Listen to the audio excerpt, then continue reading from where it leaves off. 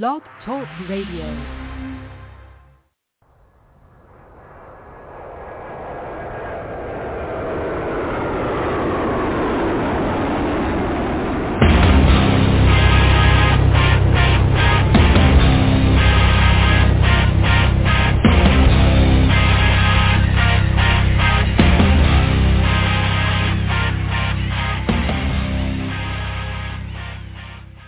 Happy Friday, everybody. Welcome to the Michael Cutler Hour. I am your host, Michael Cutler. It is Friday night. It is February the 10th, 2023, and I'm happy you could join me. I hope all is well in your world here in the Northeast. We're enjoying spring-like weather while snow is about to hammer the Southeast. And, what can I say? I just hope that where you are, you're warm, you're comfortable, you're safe. You're with the people who are close to you. Life is a tough proposition, and we all need the help of those that we love and those our close friends and so forth who can be helpful to us in making this tough journey. Unfortunately, it seems that these days, especially from the perspective of our alleged leaders, not much is being done to make things easy for we, the people. The Republicans are in control of the House marginally. They just held a hearing, and I want to talk about that. But I really want to be clear about this. Both political parties have gotten us into the mess that we're in. It seems as though this is all about gamesmanship. Who's going to control the power? Who's going to get the money? Who's going to get the votes? Not much in the way of governance, but lots in the way of power. We have power-hungry people that seek political jobs, seek to run for office. The Democrats have completely come off the rails, and I'm a lifelong Democrat. But I have to tell you, I'm underwhelmed by the Republicans also. But I want to get into that. But I just want to remind everybody about what George Washington had to say during his farewell address at Fraunces Tavern here in the southern part of Manhattan. At Fraunces Tavern, which is still a landmark, by the way, here in New York. And these are George Washington's words. What a brilliant man. What a great leader. However, political parties may that now and then answer popular ends. They are likely, in the course of time and things, to become potent engines by which cunning, ambitious, and unprincipled men will be enabled to subvert the power of the people and to usurp for themselves the reins of government, destroying afterwards the very engines which have lifted them to unjust dominion. This has been going on for far too long. The border crisis is far more than the Mexican border. I keep writing about it, talking about it, and when I've had the opportunity, testifying about it. And it didn't start with the Biden administration, although what he has done is really blown the doors off the hinges in a way that I never thought was possible, in violation of the Constitution, in violation of his oath of office. It's incredible. It's incredible. But this is a long time coming because let's be very blunt about it. Campaign contributions are bribes. I was not allowed to take a cup of coffee when I was on duty. Couldn't take a can of soda. The most that we could accept was a glass of ice water. And for good reason. The idea is that, as one of my old-time bosses, when we had real leaders, used to say, as federal agents, it's not enough that you don't engage in wrongdoing. You must never even give the illusion of doing wrong. And then you look at the Biden administration and Hunter, these members of Congress, the ethics investigations. It just goes on and on and on, and it's shameless. Swalwell involved with the Chinese government going back to his days, from what I understand, on the city council, allegedly cavorting with a Chinese prostitute linked to the Chinese intelligence system as a member of Congress, and he's still in Congress. If I did half of that as an agent, I'd be out of a job and maybe facing a grand jury. This is what has happened to our politicians. They believe, and no one's convinced them otherwise, that they themselves are above the law. They can do whatever they want with impunity. And they do. Power corrupts, and absolute power corrupts absolutely. And we're looking at this crisis on the southern border. It has been going on for a long time. This whole business really began with Jimmy Carter mandating that immigration employees not use the word illegal alien to describe illegal aliens. Let's twist the word. Let's be as Orwellian as possible. The term alien simply means any person who is not a citizen or national of the United States. Period. Full stop. Not my definition. That's the definition that can be found in the Immigration and Nationality Act, the laws that govern immigration for the United States in all of its aspects. Alien, any person not a citizen or national of the United States. Where's the insult? It's about clarity, and when you're a con artist, and most politicians, sadly, tragically are, then the last thing you want is clear language. How many times have you seen a politician get up there and, as some of my friends call it, speechify for 40 minutes, and when they're done running their mouths, you still don't know where they stand on any issue? It's incredible. It's absolutely incredible. It's astonishing. And they get away with this con game, election after election.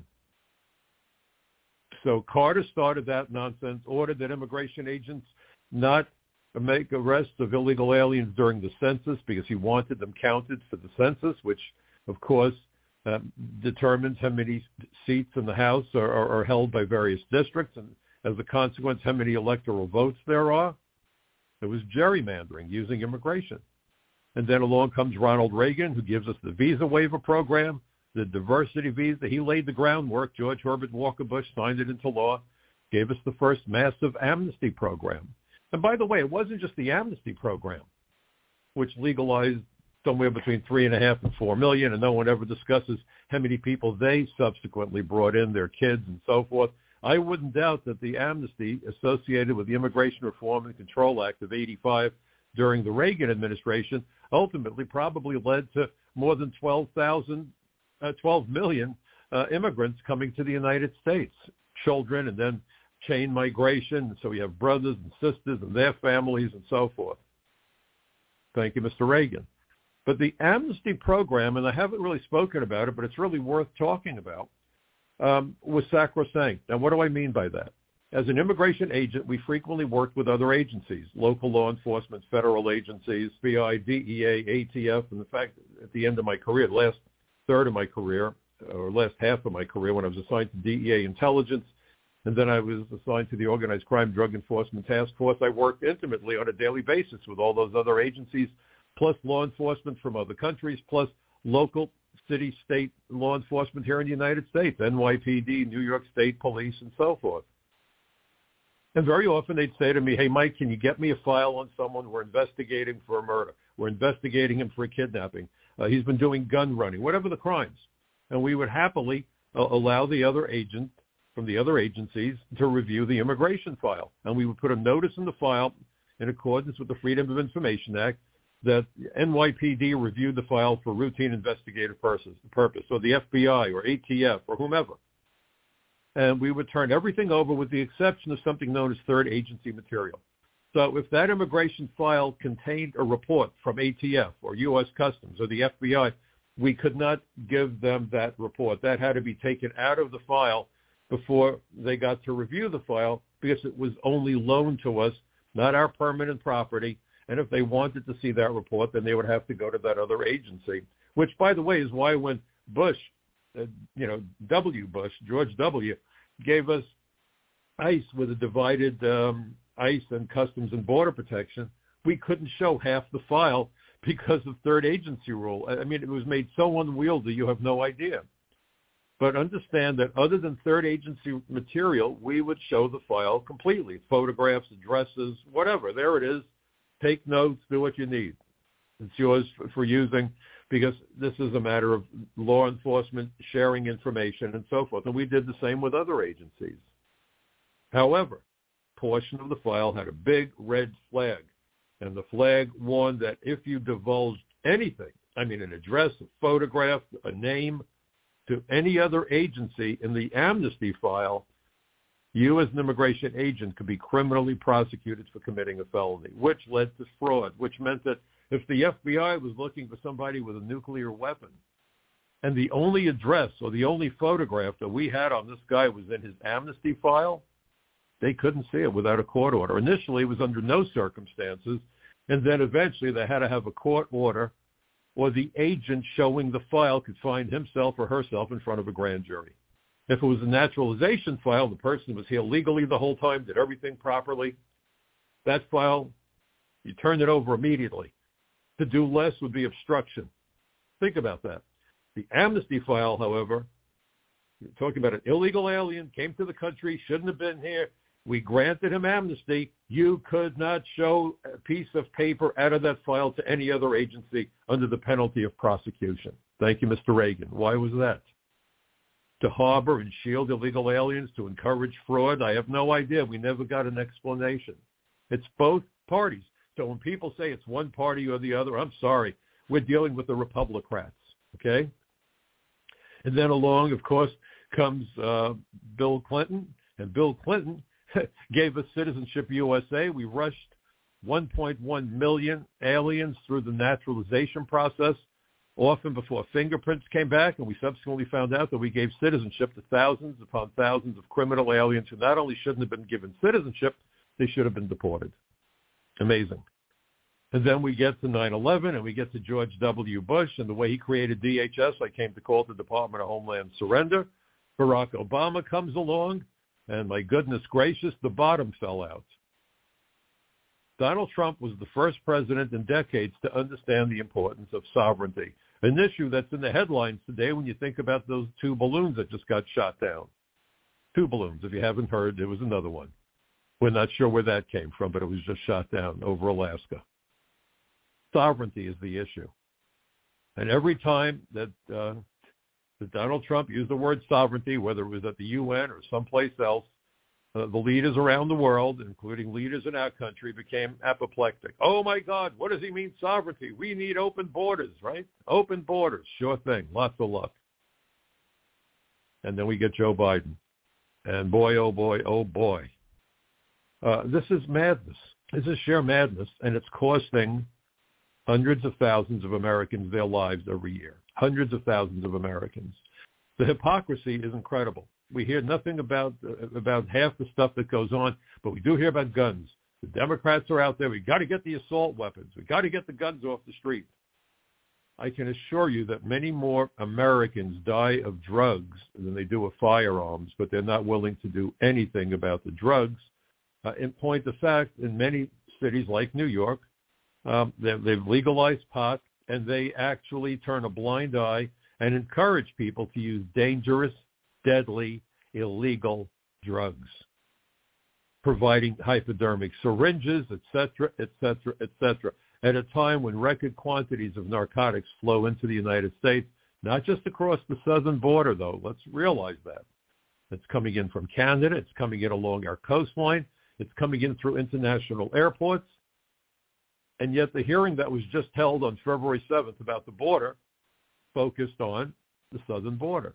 Nowhere else, the southern border. I know I mentioned it last week, but I'm going to be repetitive. Bear with me.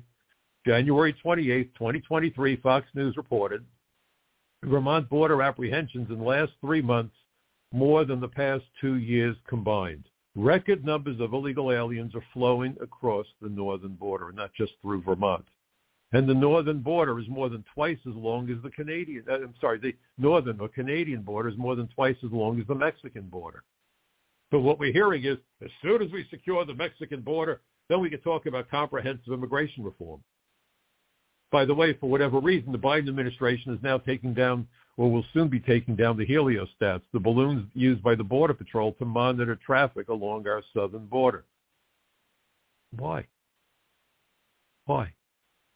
You have to believe that this is because this administration, sees in that flood of humanity flowing across the border, we have no idea how many millions, something that they want. And I remember after 9/11, I worked with both sides of the aisle. Sheila Jackson Lee called me to testify at 2 hearings. For those of you that are old enough to remember, in March of 2002, to everyone's horror, it was discovered that 2 of the dead terrorists from the 9/11 attack, Mohammed Atta, the ringleader, and Marwan al-Shehi, they were in the cockpits, by the way, of the 2 planes that slammed into the Trade Center towers at the time of the attacks. They had both been granted authorization to attend flight school. 6 months after the attack. So by now the world knew that they were terrorists, and they were dead. But that didn't stop the inept immigration service from giving them authorization to attend flight school. And Rudy Decker, the owner of the flight school in Florida, German citizen, by the way, reached out to the Congress and said, what in the world is going on? These two guys are dead. They wanted to attend my flight school, but they're dead terrorists. What are you doing? And it turned out that the letters of approval were sent out by a private company. And I know the Republicans love to privatize government so they can claim they're reducing the number of federal employees. All they do is have the work done by a contractor, and the contractor, of course, gets paid to do it. And God knows the money probably comes back from the contracts that they get from the government to political campaign contributions, and the money goes round and round. And we're seeing it with the NGOs on the southern border right now. The omnibus spending bill allocated $4 billion to take care not of securing the southern border, but to take care of the, quote, migrants coming across the border. They're not migrants. They're aliens, for Pete's sake. Migrant doesn't have anything to do with immigration. There are American migrant farm workers. There are American migrant workers, period. A migrant, according to the dictionary, is an individual who travels from place to place looking for a job. Migrant. He migrates from place to place. Doesn't have to be across an international border. So I've decided if you don't want to use the word alien and you don't want to call them undocumented, let's call them what they are. They are clients. They are clients for immigration law firms, and you've got immigration lawyers on both sides of the aisle in great abundance. They are also clients of these NGOs, these non-government organizations that laughably are referred to as nonprofits. Nonprofits? Are you out of your mind? You can't make this up. George Orwell must be going nuts. So this is where we are. So I testified to Sheila Jackson Lee about how these two dead terrorists got permission to go to flight school on both sides of the aisle. We're on the same page. If anyone is here illegally, they pose a threat. If anyone is here illegally, we have to locate them and deport them because they're violating the law and it's a danger. Sheila Jackson Lee had me testify for her at another hearing about alien smuggling, and I convinced her through her counsel that instead of looking at the borders, let's look at visa fraud. People lying on applications for visas in order to gain access to the United States. And the point that I made in convincing them that I was right, and I did convince them, is that when we put a fence up on our property to protect the property, we don't lean the fence against the wall of the building, but we build it at the extremity of the property upon which the building is constructed. An effective, properly administered visa requirement pushes America's borders out to the embassies and consulates where the visas are issued. It has the additional impact of helping to protect airlines from allowing terrorists to get on board planes. If they need a visa and can't get a visa, they can't get aboard the airplane. Think of Richard Reed, the shoe bomber, not long after 9/11, who wanted to blow up an airplane on its way to the United States. He came under the visa waiver program, created, of course, again by Ronald Reagan. It's both parties. I want to be crystal clear. How we as Americans are fighting with each other over Democrats versus Republicans is the biggest scam going. When you have bipartisan support, especially when it involves immigration, I don't call it bipartisan. I give it a different name. I call it collusion. It's outrageous. And how many attempts did they make at comprehensive immigration reform? And I had written an op-ed for the Washington Times back in 2006, where the idea of it just blew my mind, and I had testified about some hearings about such programs. And I said the notion that we're going to give lawful status to millions of people who snuck into the country and have no right to be here. We don't know who they are. We don't know who they're affiliated with. And we have no way of knowing when they got here. This garbage. Oh, well, if they've been living here for the last 8 years, 5 years, 6 years, pick a number. How do you know how long an illegal alien has been living in the country if they ran the border? They don't create a record of entry when they run the border. And there is no capacity to interview these people. There's just too many.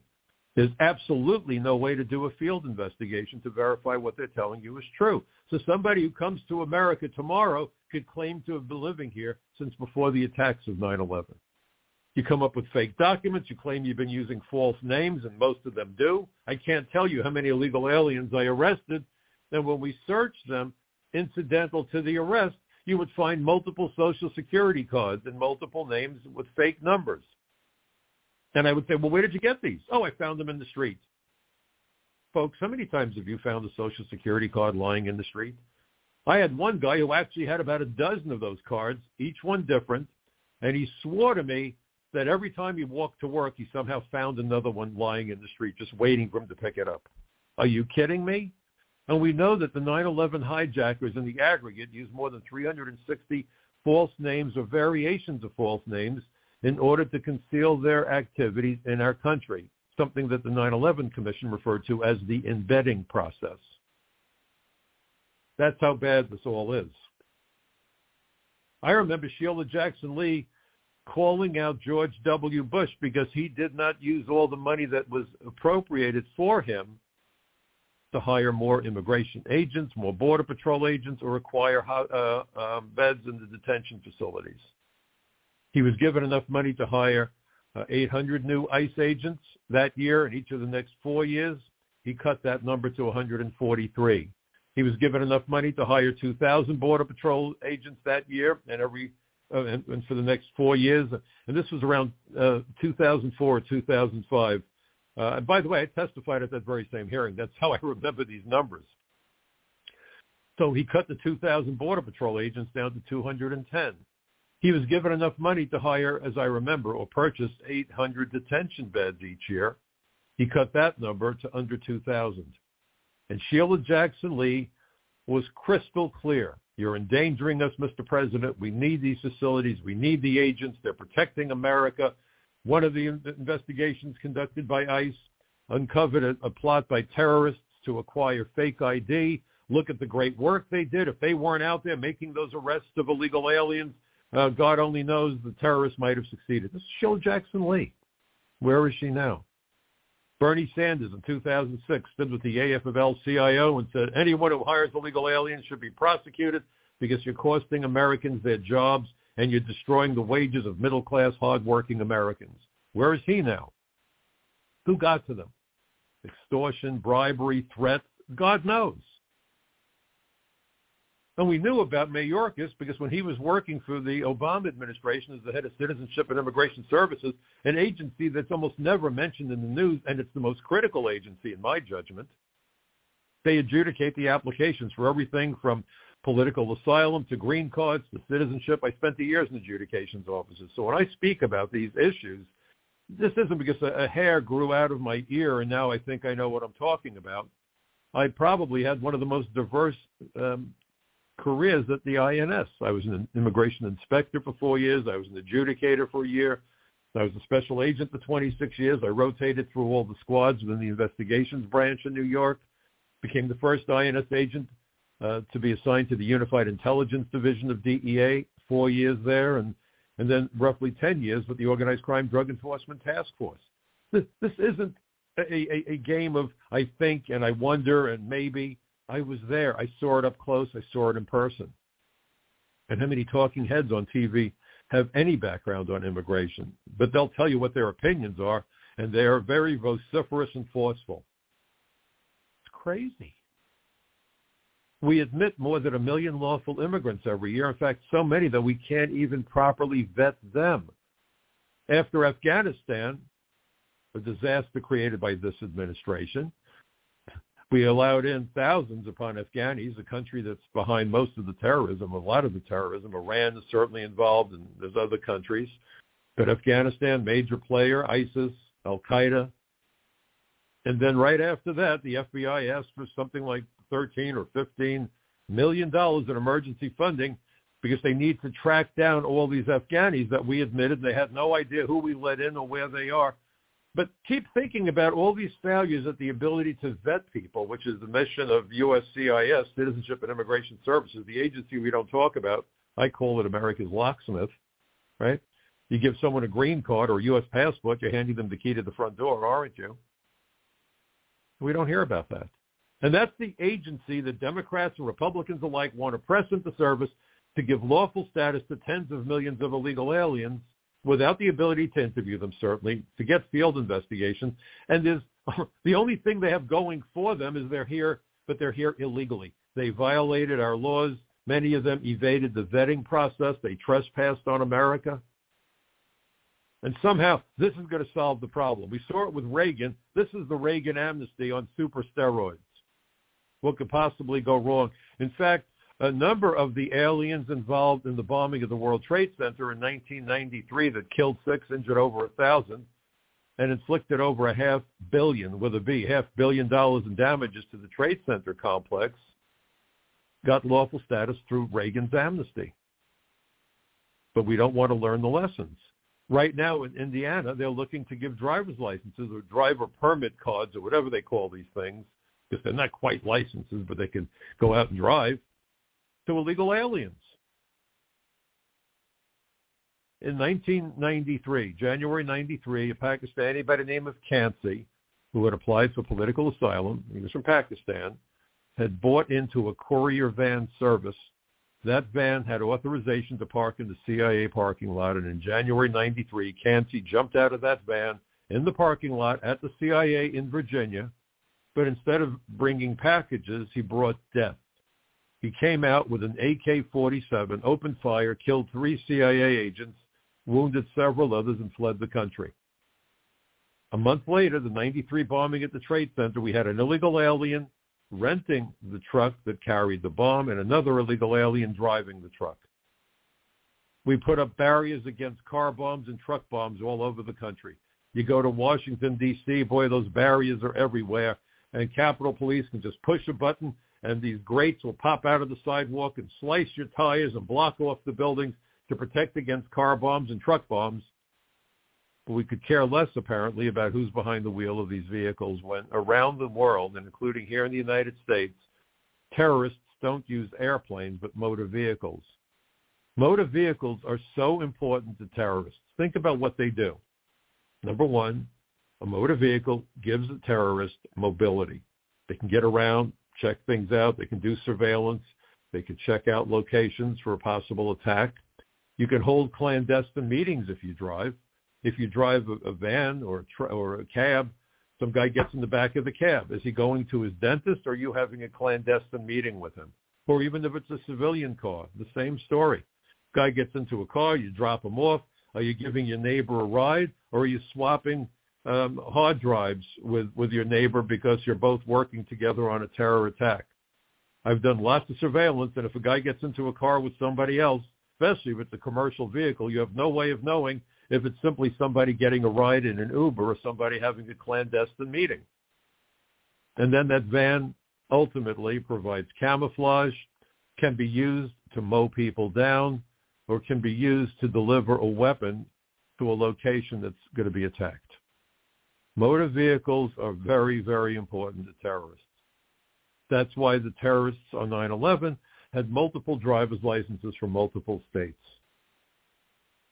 And yet, we still see the stupidity. We're going to give them driver's licenses because how else can they get to work? But they're not supposed to be working. Our immigration laws used to be the bailiwick of the Labor Department prior to the Second World War. The idea was to make certain that American workers would not have to compete with foreign workers. And, of course, now the politicians in both parties are saying the same thing. Oh, those immigration laws are old-fashioned. They're old. We need to modernize. And the first thing that they want to do about modernizing the immigration laws, you're going to love it, folks, is to remove that portion of language that says that foreign workers should not be hired for jobs in America when there are Americans ready, willing, and able to do the job in that location. That's old-fashioned.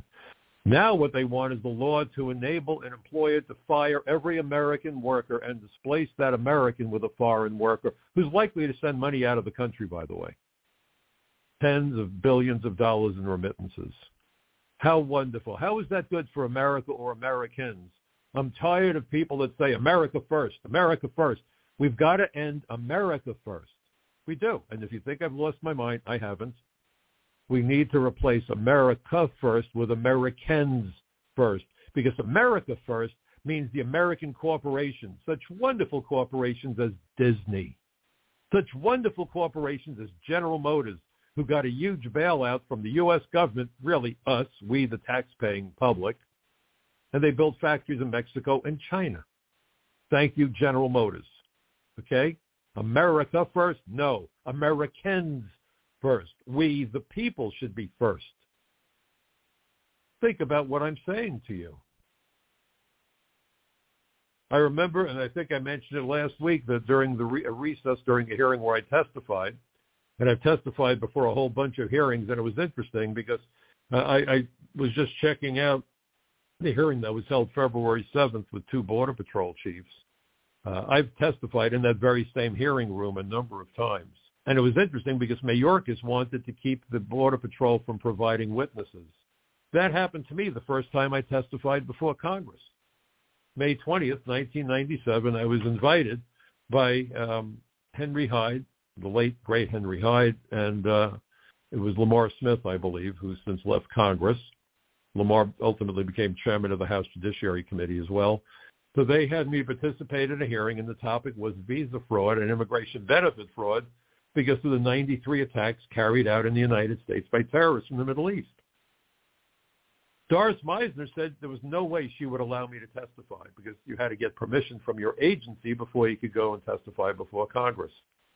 And I remember sitting in my office the day before the hearing waiting to get the official word, yay or nay, because I didn't have a computer at home in those days, but I certainly had one on my desk, and I had to prepare my testimony, and not testimony per se. It was the only time I did a hearing where I didn't provide prepared testimony. At all my subsequent hearings I did.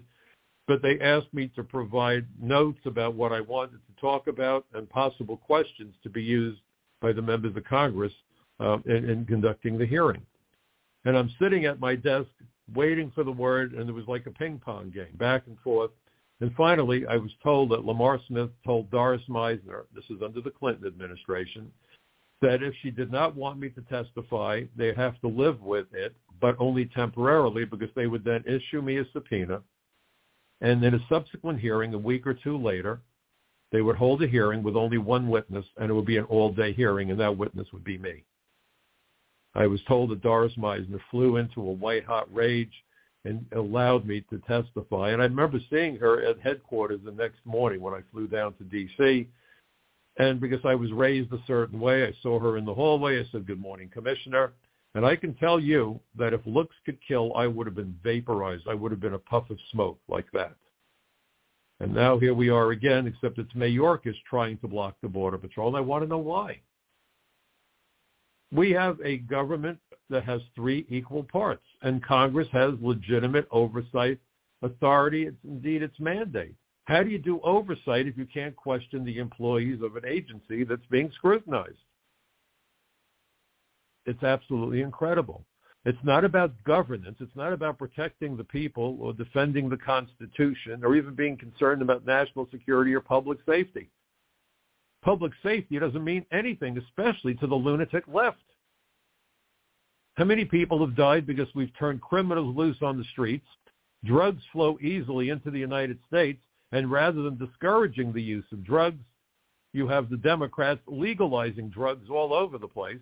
And it's remarkable because I remember when marijuana was legalized in Colorado, accident rates went up, fatalities went up.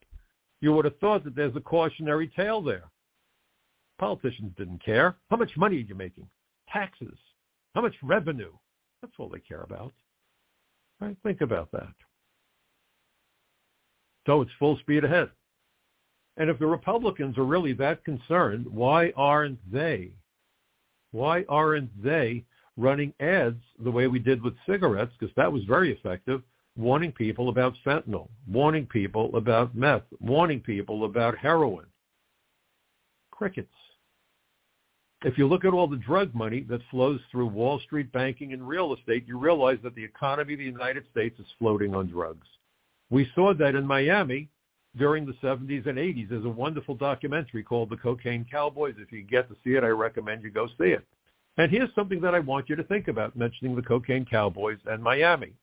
Those of you old enough remember there was a wonderful TV series called Miami Vice. There was a movie, same title, same topic. And what was it about? How cocaine was being sent to the United States on speedboats from Colombia directly into southern Florida. Southern Florida at that time had a booming economy while the rest of the economy was in the tank thanks to Jimmy Carter's outrageous programs. Remember Jimmy Carter with his double-digit inflation and interest rates through the stratosphere and the gas lines and everything else? You know, Joe Biden's role model, right? So think about that. The economy was in the toilet, except for Florida. Lots of the buildings that you see when you see views of Miami were built during that era because drug money was flowing freely.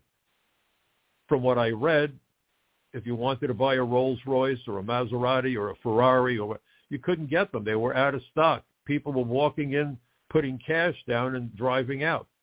Gold Rolex watches, same thing. Money was no problem. Violence was through the roof. They would drive-by shootings.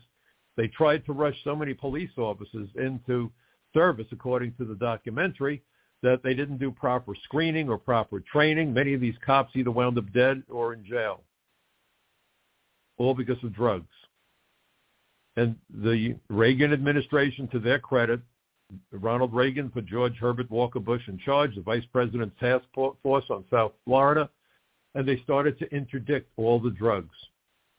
The U.S. Navy, the U.S. Coast Guard did a damn good job, started knocking those drug boats down, seizing and arresting people, and working with prosecutors in Colombia to go after the cartels. So the cartels said, well, you know what? We're going to lose a lot of money. We'll give up half of our profit, but we're not getting the drugs into America anyway because of the U.S. Navy. So let's move the drugs from Florida to, you guessed it, Mexico. You know, when I testified before Congress, I said that the immigration system and border security are like a balloon. If you squeeze a balloon at one end, it's going to bulge someplace else. If you make it impossible to come through Mexico, they'll come along the coast. They'll fly. They'll go to the northern border. They're not going to stop. They're just going to change where they're coming in. When you get in your car, I mean, now with GPS, we tend not to do it. But I remember before GPS, you'd get in your car and you'd immediately turn to one of the major news stations. Why? Because every 10 minutes, they would give you a traffic report. So if you heard there was traffic on the Brooklyn Bridge here in New York, you would go to the Manhattan Bridge or the Battery Tunnel or the Queensboro Bridge. Why sit online? And if you listen to the accounts of what's happening on the southern border, and I'm sure it's happening every which way, the smugglers are paying attention to where our assets are being deployed, and they are moving the action accordingly so that they can evade the Border Patrol. That's what's happening. That's exactly what's happening.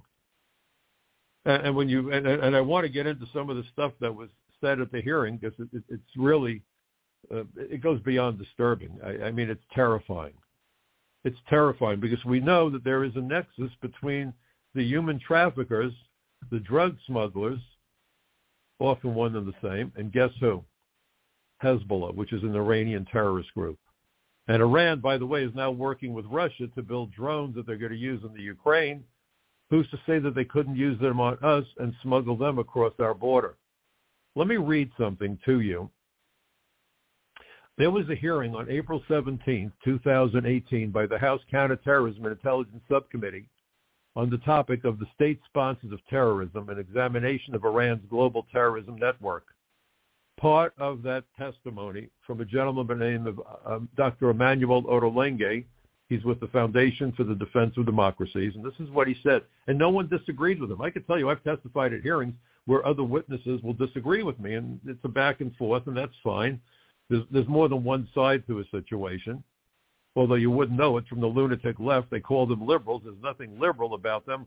Liberals celebrate the First Amendment and recognize the fact that everyone is entitled to his or her opinion and has equal right to be heard.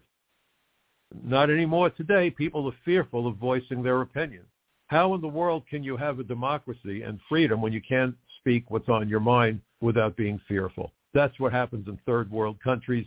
That's what happens in authoritarian countries. How many people have been killed or imprisoned in countries like China and Iran and so forth when people express their own ideas?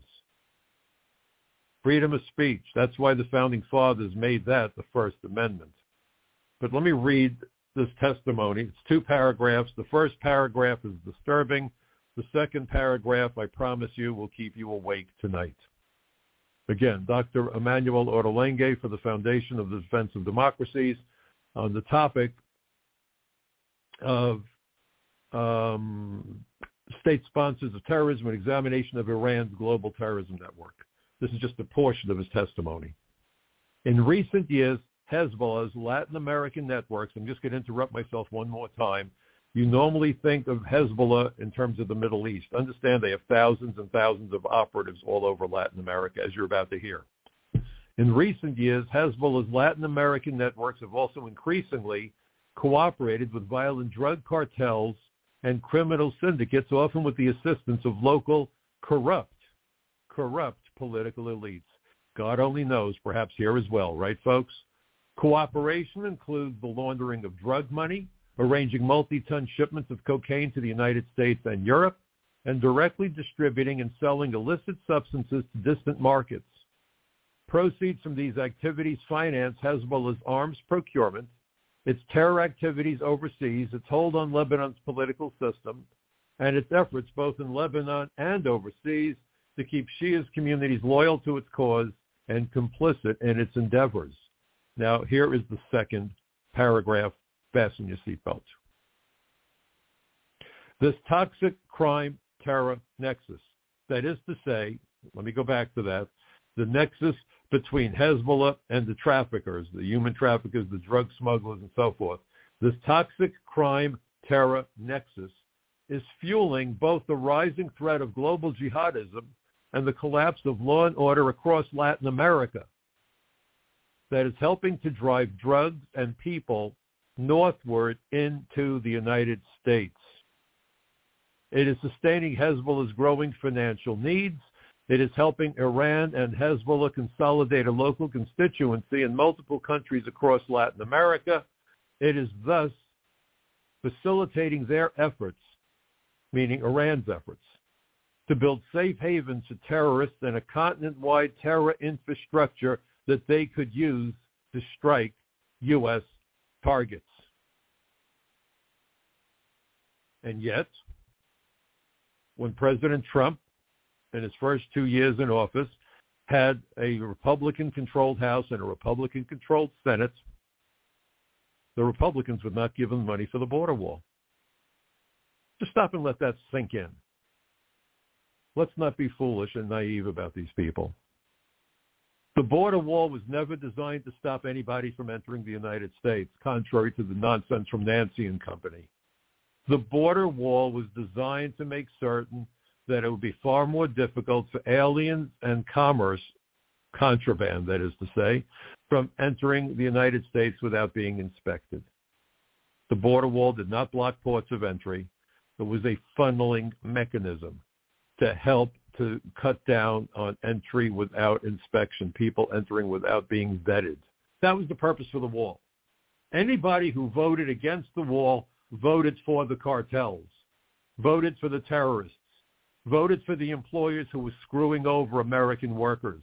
You know, we always hear this glib, happy talk. Oh, the Democrats are looking for the cheap votes and the Republicans want the cheap labor. How many times have you heard that nonsense? Let's go back and consider what cheap labor means. Cheap labor means you're going to screw Americans into the ground. You're going to destroy the middle class. And if you wonder why so many Americans think that socialism is a good idea, blame the greedy bums who sought to displace American workers, or at the very least suppress their wages by hiring an army of foreign workers, both legal and illegal. Alan Greenspan referred to American high-tech workers as the privileged elite when he testified before Chuck Schumer's immigration subcommittee in the Senate, and said the solution to wage inequality is to make high-tech Americans, highly educated, these are Americans with advanced degrees, make them compete with foreign workers because they will work for much less money. And once you have international competition, you could get rid of that wage premium we're paying to those high-tech Americans, and in so doing greatly reduce inequality in wages between Americans with skills and those with lesser skills. And Greenspan had the chutzpah, the unmitigated gall, to refer to high-tech American workers, people with advanced degrees who invested a ton of money and years of their lives in getting a high education, referred to these middle-class workers, the backbone of our technological progress, called them the privileged elite. The guy with mansions scattered all over the place, including the Hamptons. But middle-class, hard-working Americans who had advanced degrees, the privileged elite. So you destroy the middle class, people are unable to take care of themselves. They can't buy a car. They can't go on vacation. They have a problem getting food. And they hear the siren song of, oh, we can help you. And who's the we? The Democrats, because the Democrats are the party of the handout. I wrote an article for Front Page Magazine in which I said that for the Democrats to succeed, Americans must fail. My dad used to say, if you want to turn a capitalist into a communist, take away his money. And boy, did we do a good job of that through the importation of an army of millions of foreign workers, both legal and illegal. And both parties are all in. The Democrats used to stand up for middle-class, hard-working Americans, blue-collar Americans. That's why I was a Democrat. My parents were Democrats.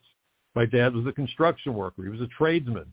And without tradesmen, we'd all be living in caves or in trees or under trees. When the Democrats turned their back on the American worker, suddenly the American worker had nobody on his or her side. The Republicans are waking up slowly. Some of them are, but not enough of them. If you destroy the middle class, you destroy the heart and soul of America, and the survival of our country becomes problematic. It's just that simple. It's just that simple. I want to get now to the hearing with the amount of time we have left, because you need to understand that what the Biden administration has done is horrendous beyond words. If you look at what I gave you, there's a link to a press release. I think it's the press release. Bear with me, or the hearing itself. But there was a press release, and the press release was issued the day of the hearing, February the 7th, 2023. And it says this: Border Patrol chiefs, Biden's border crisis is overwhelming. And it begins with the quotes from one of the two chiefs. I don't have the correct adjective to describe what's going on. The press release begins by saying, this is Washington, today the House Committee on Oversight and Accountability held a hearing titled On the Front Lines of the Border Crisis, a hearing with Chief Patrol Agents. Chairman Comer and committee Republicans outlined how President Biden and his administration's policies created the worst border crisis in American history. U.S. Border Patrol chiefs testified about a crisis that has set records for the arrest of illegal border crossers, migrant deaths, narcotics seized, and suspected terrorists arrested trying to illegally cross the border. People on terror watch lists aren't the only terrorists. Many terrorists are on no watch list. And we don't know who in the world the gotaways were, okay? It goes on and says, last Congress, Democrats did not hold a single hearing on the humanitarian and national security crisis at the border. Today's hearing was the first time the committee heard from U.S. Border Patrol agents during the Biden administration about their ongoing efforts to secure the border. The key takeaways: the Biden administration ignited the worst border crisis in American history and placed U.S. Border Patrol agents' lives at risk by removing deterrent-focused immigration policies and border enforcement tools. John Modlin, the chief patrol agent for the Tucson sector, emphasized that apprehensions at the southern border have dramatically increased under Biden administration. Quote, in 2020, our total encounters was 66,000. That figure nearly tripled in 2021 and then quadrupled last year. We closed last year, 2022, with over 250,000 encounters in Tucson, Arizona. That is a 257% increase in just 2 years. Agents responded to over 3,500 lost or distressed migrants who needed to be rescued or required emergency medical care. Many of these were difficult and dangerous mountain rescues, putting agents' lives in danger. Drug cartels and human smuggling operations are exploiting the chaos at the border to overwhelm the Border Patrol's resources, place migrants in peril, traffic deadly narcotics, and bring criminals into the United States. Ms. Gloria Chavez, chief patrol agent for the Rio Grande Valley, or RGV sector, described how drug cartels are identifying vulnerable sections of the southern border, which is what I told you. They check to see where the resources are for our side, right? Quote, due to its proximity to the border of southern Mexico and Central America, RGV, that is the Rio Grande Valley, is identified as a major corridor by cartels and transnational criminal organizations, and it is exploited daily for human smuggling, narcotics trafficking, and other illicit activities. Mr. Modlin added that in his sector of Tucson, nearly all migrants we encounter are completely outfitted and camouflaged by the smuggling organizations before they cross. Most run from and may fight our agents to avoid apprehension. Many are previously deported felons who know that they are inadmissible to the United States, and many pose a serious threat to our communities. Mr. Maudlin said that task saturation is a term that we use to describe a tactic where smuggling organizations split large groups of migrants into many smaller groups. These small groups are then directed to illegally cross the border all at once and at different locations, effectively saturating the area with migrants and exhausting our response capability. Ms. Chavez said, when I'm out there with our agents, we focus on the mission. I think we need to have a balance between immigration and border security and get serious about that. We are there to secure the border. We care about American people. Our Border Patrol agents work really hard every day to secure the border for the country. It was also stated during the hearing that control of the southern half of our border, that is south of the Rio Grande, is entirely controlled by the cartels. We have ceded border security of the United States to the syndicates that work with Hezbollah, human traffickers, and drug smugglers. And Mayorkas runs around saying the border is secure. And Kamala Harris says she wants to get to the root cause of why people come. The biggest reason they come is when they realize they're going to get what they want. I coined an expression not long after 9/11 when I was on Lou Dobbs. Back when Lou was at CNN, I was a regular on his show frequently. I would be on with Lou twice a week, sometimes more. And even when I wasn't on, his producers and reporters were calling me, often while the show was in progress, for advice about issues relating to immigration. And I coined an expression that was probably the most plagiarized thing I ever said. I said nobody would break into the amusement park if they couldn't get to go on the rides. Well, look at what we've done. And in New York, you have Mayor Eric Adams saying, we've got to stop it. We can't deal with all the migrants. We need comprehensive immigration reform. So understand something.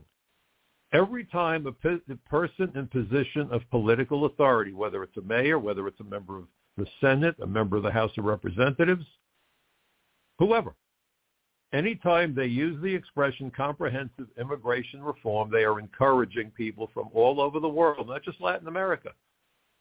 Our Border Patrol agents have encountered people from 150 different countries. As I said when I testified before the Senate Judiciary Committee back in 2013, I was describing the Obama administration's abysmal track record. I said that the policies and statements by Obama had, in essence, fired the starter's pistol for aspiring illegal aliens from all over the world, and for them the finish line is the border of the United States. So Eric Adams, on the one hand, is screaming bloody murder about, oh, my God, we can't deal with all the migrants. By the way, because of its sanctuary policies, New York has traditionally been seen as the city in the United States with the greatest number of illegal aliens because it hits the trifecta. New York State is on the northern border. New York State has seaports, and New York State has international airports, New York City as well, okay? So you're attracting people. We're going to give you driver's licenses. We'll give you access to health care. We'll educate your children. What do you need? We'll do it for you. And you're shocked that they show up? You put out an invitation. I remember when I was a kid, before they had to put all these gates on windows, we had a jewelry store. Robberies were rare, but nevertheless, the jewelers either took their wares out of the window and put them in the safe, or at the very least, they would throw a black cloth over them in the window so that people walking by wouldn't see sparkling diamonds and watches, which would be too tempting for some people to resist. So they tried to out of sight, out of mind. When you go out there saying, we'll do whatever you need, whatever you want, you know, at one of my early hearings, I said you get one opportunity for a first impression. The first laws that aliens entering the United States or seeking to enter the United States generally encounter are the immigration laws. The lunatic policies of the Biden administration and the stuff that was done by prior administrations, with the exception of Donald Trump, which is why they were so pissed at him. I wrote another article where I said that Donald Trump was America's whistleblower in chief. And that doesn't mean I always agreed with Trump. I didn't. I have a list of stuff I would do differently if I was Donald Trump, or advise him differently. But he was the first president to take sovereignty seriously. And how long? I mean, think of the Chinese balloon enters our airspace, and Biden says it's not a big deal. It's a border situation again. The balloon crossed over our borders to get into our airspace. No, nothing to see here, folks. So what happens if next time there's a bomb on board? I mean, really? Not a serious problem? They're spying on Americans, and that's not a serious problem? Sovereignty means nothing to Biden. National security means nothing to Biden. Public safety, are you kidding me? I've come to call the Democrat Party the Deathocrat Party. I wonder how many funeral homes are giving campaign contributions to the Democrats because they've never had more business than they have now. Think about that one. So you have all this going on, people entering the United States, and Eric Adams, with his sanctuary policies, entices people to come here but screams bloody murder that he can't deal with it and needs more money. And then he tried to send people to Canada. I'd love to see the Canadian government prosecute him for alien smuggling. Think about that one. This is insanity. Now, what no one is paying attention to is that we are a country of limited resources. There's article after article this past week in particular about the drought in California. I've mentioned it before. I'm going to mention it again. Every person requires about 100 gallons of water per day, period. Every day, 100 gallons. I've read statistics, and I don't know if they're accurate, but some statistics say that Biden has been responsible for admitting over 5 million aliens that shouldn't be here. Do the math. 500 million gallons of water a day are being consumed by people who shouldn't be here during one of the worst droughts in recent memory. How is that good for Americans? You bring children to America, they have to be educated. The law requires it. According to the Congressional Budget Office in a study back in 2006 or 2007, it costs 20 to 40% more to educate kids who can't speak, read, or write English. So not only, bear with me one second. So not only are we dealing with just massive numbers of kids that need to be educated, which is tough enough, now we've got to deal with English as a second language because a lot of these kids are teenagers and they can't speak a word of English.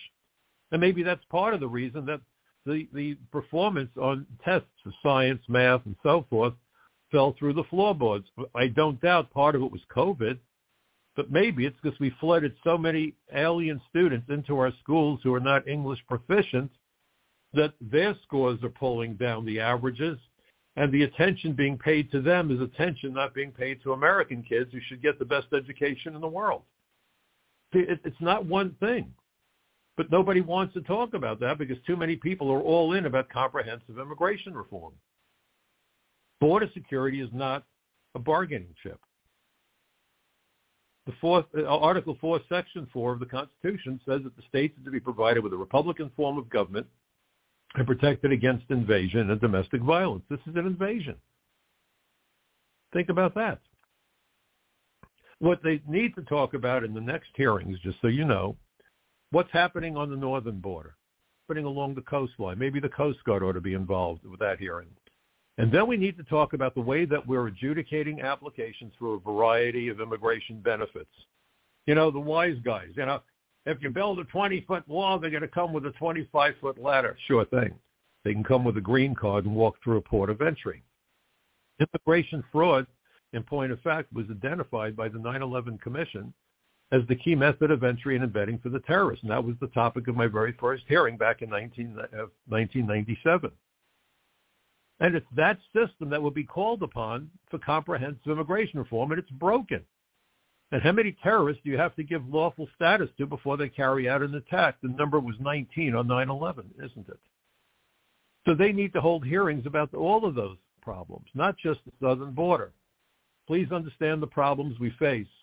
I hope this program is helpful to you. I hope it's enlightening. I hope it raises questions in your mind, and questions are a good thing. Please share my articles with your friends. I write for Front Page Magazine. My own website is michaelcutler.net.